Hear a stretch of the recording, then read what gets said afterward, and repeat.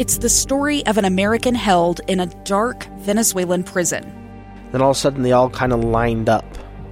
They pointed their guns at me. And this is the point where I thought, I'm going to die today. I'm Becky Bruce. I spent a year working on Hope in Darkness, which now has more than 2 million downloads. Find it on kslpodcast.com or wherever you listen to podcasts.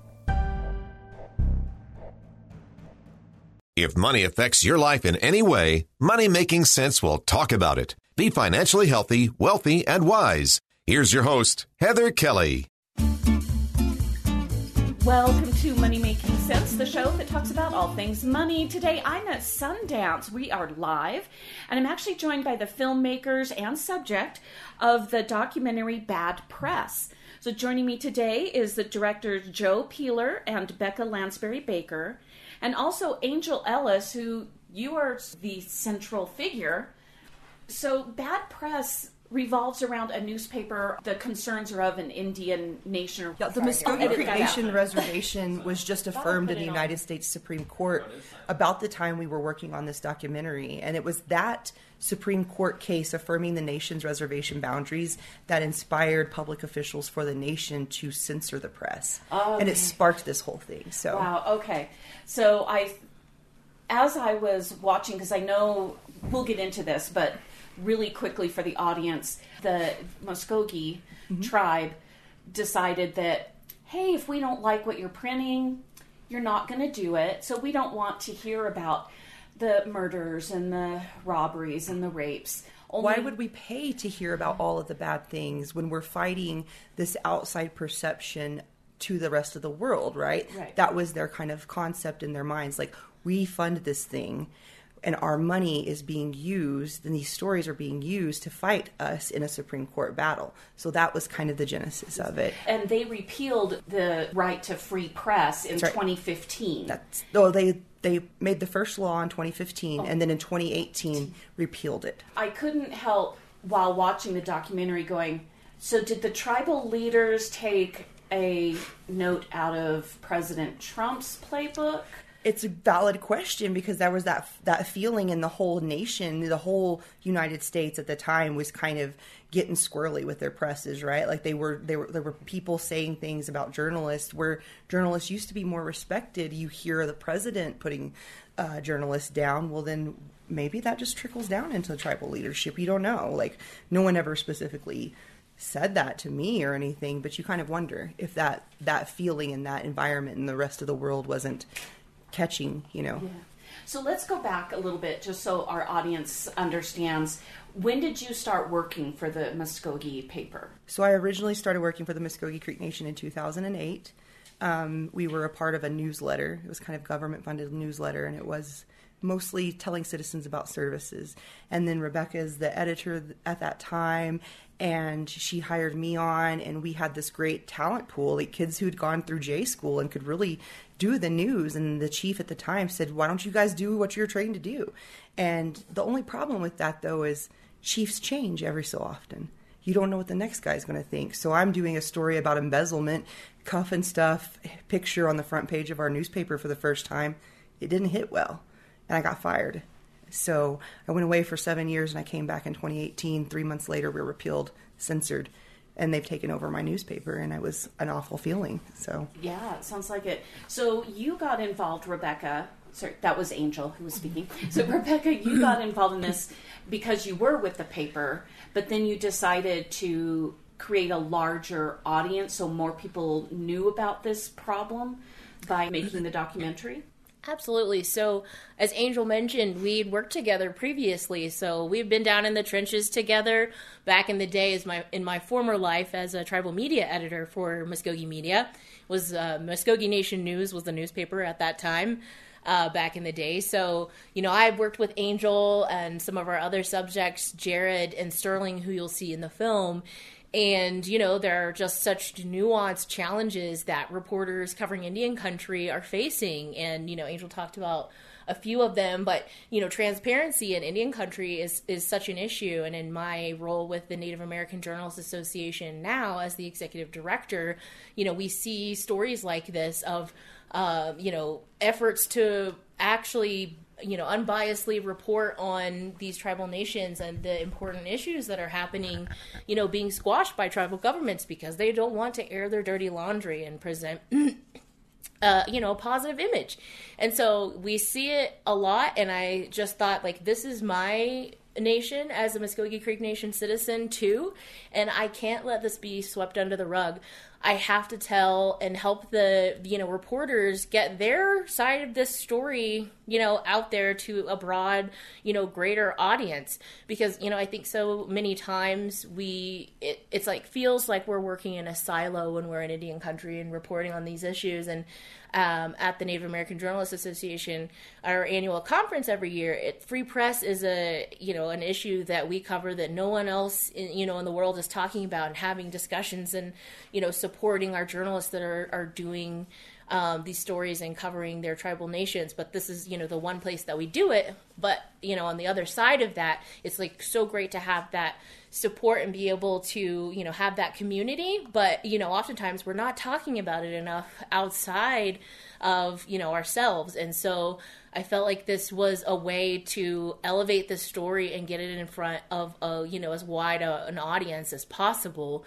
And, you mentioned the obvious connections to the 2020 election, going on at the time, and still very much relevant to the political landscape that we, have today. So, these reporters in Indian country have many of the same challenges as, at the national level covering politics, but it's, nuanced because we're doing that with our own communities. It's our own families. It's our friends. As Angel says at one, point in the story, sometimes you're slaying heroes in your own community. And that's something that is, pretty unique to Indian country and a big challenge of what we do. It was a shock for me because we've all covered the international stories where there's no free press in North Korea and in Russia in the last few years. It's happening in this country. And it didn't occur to me it's happening in the United States, but it's because the Indian tribes are self-governed. Right. They're emerging democracies are what our tribal nations are. Some of them, like our nation specifically, its constitution was adopted in the late 70s. So imagine those first architects of the United States' constitution. Where were they at in their first 30 years? They were still figuring things out. And that's very much what our tribal nations are doing, trying to figure things out, trying to get to a place that serves everyone.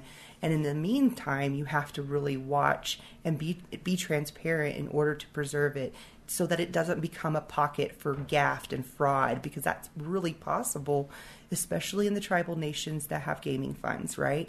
It becomes very lucrative to immerse yourself into politics and do whatever you want when you have the cover of dark, right? And we're trying to shed light on these instances to serve people. So, Joe, how did you get involved in this documentary? So I'm friends with Garrett Baker, who is Becca's husband and our fellow producer. And Garrett and Becca came to me after the Free Press Act was repealed and basically said, do you think this could be a movie? Becca didn't want to let the story be swept under the rug. And I have a documentary background. Becca obviously has the background in journalism. And neither one of us had ever directed a feature film before, but we thought if we combined forces, maybe we could tell this really important story and not let it just go away. And so I think they approached me on a Monday. We met Angel over Zoom on a Wednesday, and I was in Okmulgee, Oklahoma on Friday, and I filmed all weekend, and it kicked us off to a nearly 4-year journey as Angel fought for free press in her tribe. Is anybody outside the tribal nation covering this in their papers in Oklahoma or anything? Guess what? Free press doesn't exist on the reservations in our own state. You mean like generally like covering free press or the lack thereof in the mainstream outlets? Mainstream outlets, yeah. It's tough because when the Free Press Act was repealed, there was some coverage around that at the Muskogee Creek Nation. But a lot of times, it's tough to get mainstream outlets to pay attention to what's happening in Indian country, even for an issue like this that's so important. And so it's like where you would think that this would be a very important issue, to cover for mainstream outlets. There were a few stories, and then, everything kind of died down. But it's unfortunate that many times, unless there's a big story about, what are some examples of chief in handcuffs? Yes. Mainstream media loves a chief in handcuffs story. Yes. They love an embezzlement story. Yes. They love an Indian doing something wrong if it's implicitly very bad. Mm-hmm. But when it's policy, when it's elevating the lives of Indian people, they don't really get in on that, impact reporting and things like that. It's kind of a much shallower, but it's their market, right? Like their market doesn't pay for those stories, right? The mainstream is the broadest market, and your advertisers want what appeals to the broadest market. That is not Indians. Indians are 6%, of the population. So the numbers there just don't match up to get that word out into the mainstream. But what's really important to an indigenous community like ours, we live in a big news market. People do rely on the network televisions and stuff, but they just don't always cover those deep core issues that need to be, and they don't know how, right? Like how would you, as a mainstream person outside of a tribe, know where to begin to tell that story? So how does the paper get its funding to publish?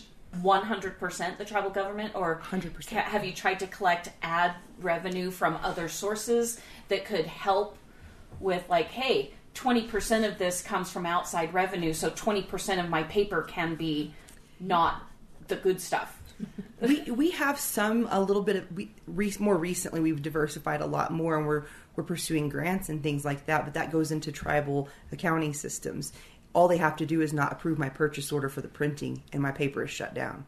That's as simple as that. Even today, with a constitutional change, there are still worries that they could try to shut us down. So we still have work to do, because whoever has the money has the power, right? And so we're trying to work on that now. But back then, it was 100% tribal funded, and it still mostly is. And if they don't write the checks, then we don't operate, is how it works. So even with grant funding coming in, they kind of could, make those decisions. I don't want to give too many spoilers away in the documentary so that people can watch, but today, do you have a more diversified storytelling than from 2018 till last year?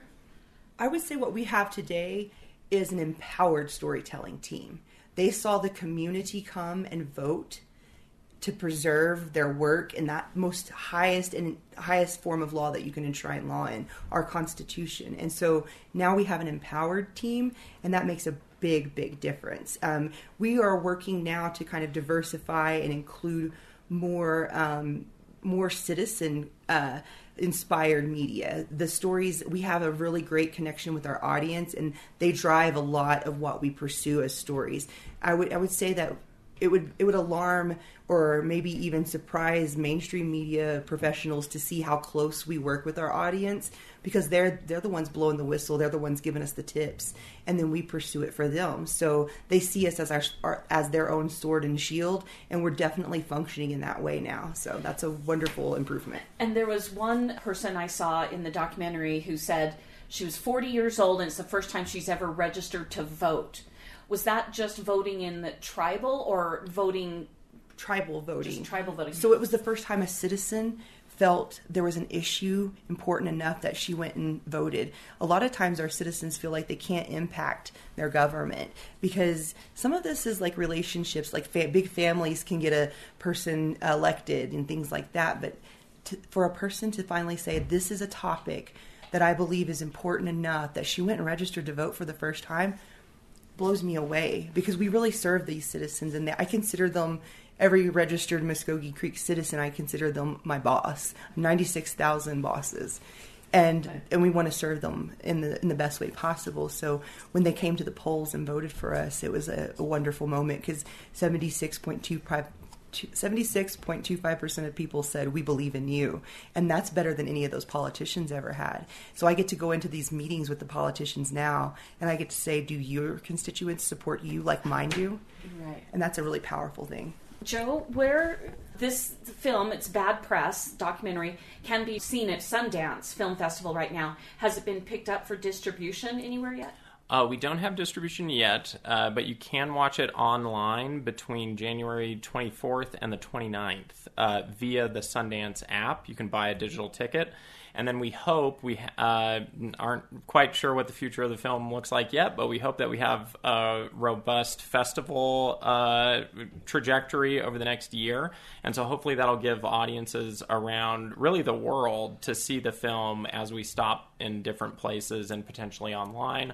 But ultimately, we don't have any distribution yet, so this is the way to see it. Okay. Is there a website that people can go to if they want to learn more about this issue? Because I know it seems very specific to the Indian nation, but as I mentioned, the free press issues are happening all around the world, and we were very close in the U.S. for a few years in our general mainstream, and it's still a little bit sketchy. I get bad messages every day from It's hard people. to be a journalist in this Yeah, age. absolutely. There were so many times while we were filming where we really felt like what we were seeing on the ground in the Creek Nation was a microcosm for what's happening in America right now during the last 5 or 7 years. Yeah, so it makes sense that it resonated with you. And there's some resources that people can learn about if they're wanting to learn more about Native American journalism specifically. Check out the Native American Journalists Association. They have tons and tons of resources. They do so many trainings. Journalists who want to learn how to tell Indigenous stories better can find everything they need there to equip them. And then I would so encourage anybody who's mainstream looking to do Indigenous coverage, maybe partner up and collab with some Indigenous journalists. You'll find them there, and they are always happy to amplify stories. And so those partnerships and collaborations are really what's going to heal mainstream and Indigenous media, because none of us have the money to go and do all the things we want to do. We have to work together. Bad Press is the movie, and is there a website to go to right now? We do not have a website, but you can check out #BadPressFilm, and we've been posting all over Instagram. So Yes. Thank you so much. Again, directors Joe Peeler and Becca Lansbury Baker, and also Angel Ellis, who has lived through all of this. Thanks for listening. You can email me with any questions or topics you want to hear about at hkelly@ksl.com. That's HKELLY@ksl.com. And because this is Money Making Sense, you can subscribe for free on Spotify, Overcast, Apple Podcasts, anywhere you listen to your favorite podcast, and you'll never miss another episode. Thanks for being a Money Making Sense listener. Follow your common sense on the social media. Money Making Sense on Facebook, Twitter, and Instagram.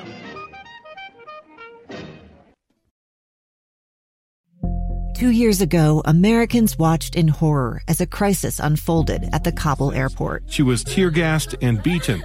Images of thousands desperate to escape Taliban oppression filled our news feeds. More than 80,000 Afghans made it to America. But the story didn't end there. It was very cold. There was no power, no heat. Who would help our newest neighbors?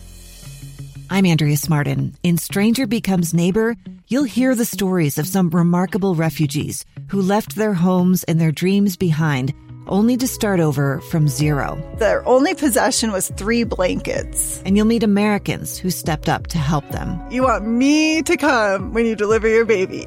What can one person do in the face of an international disaster decades in the making? That's Stranger Becomes Neighbor. Find us at kslpodcast.com. Follow us on Apple Podcasts or anywhere else you listen.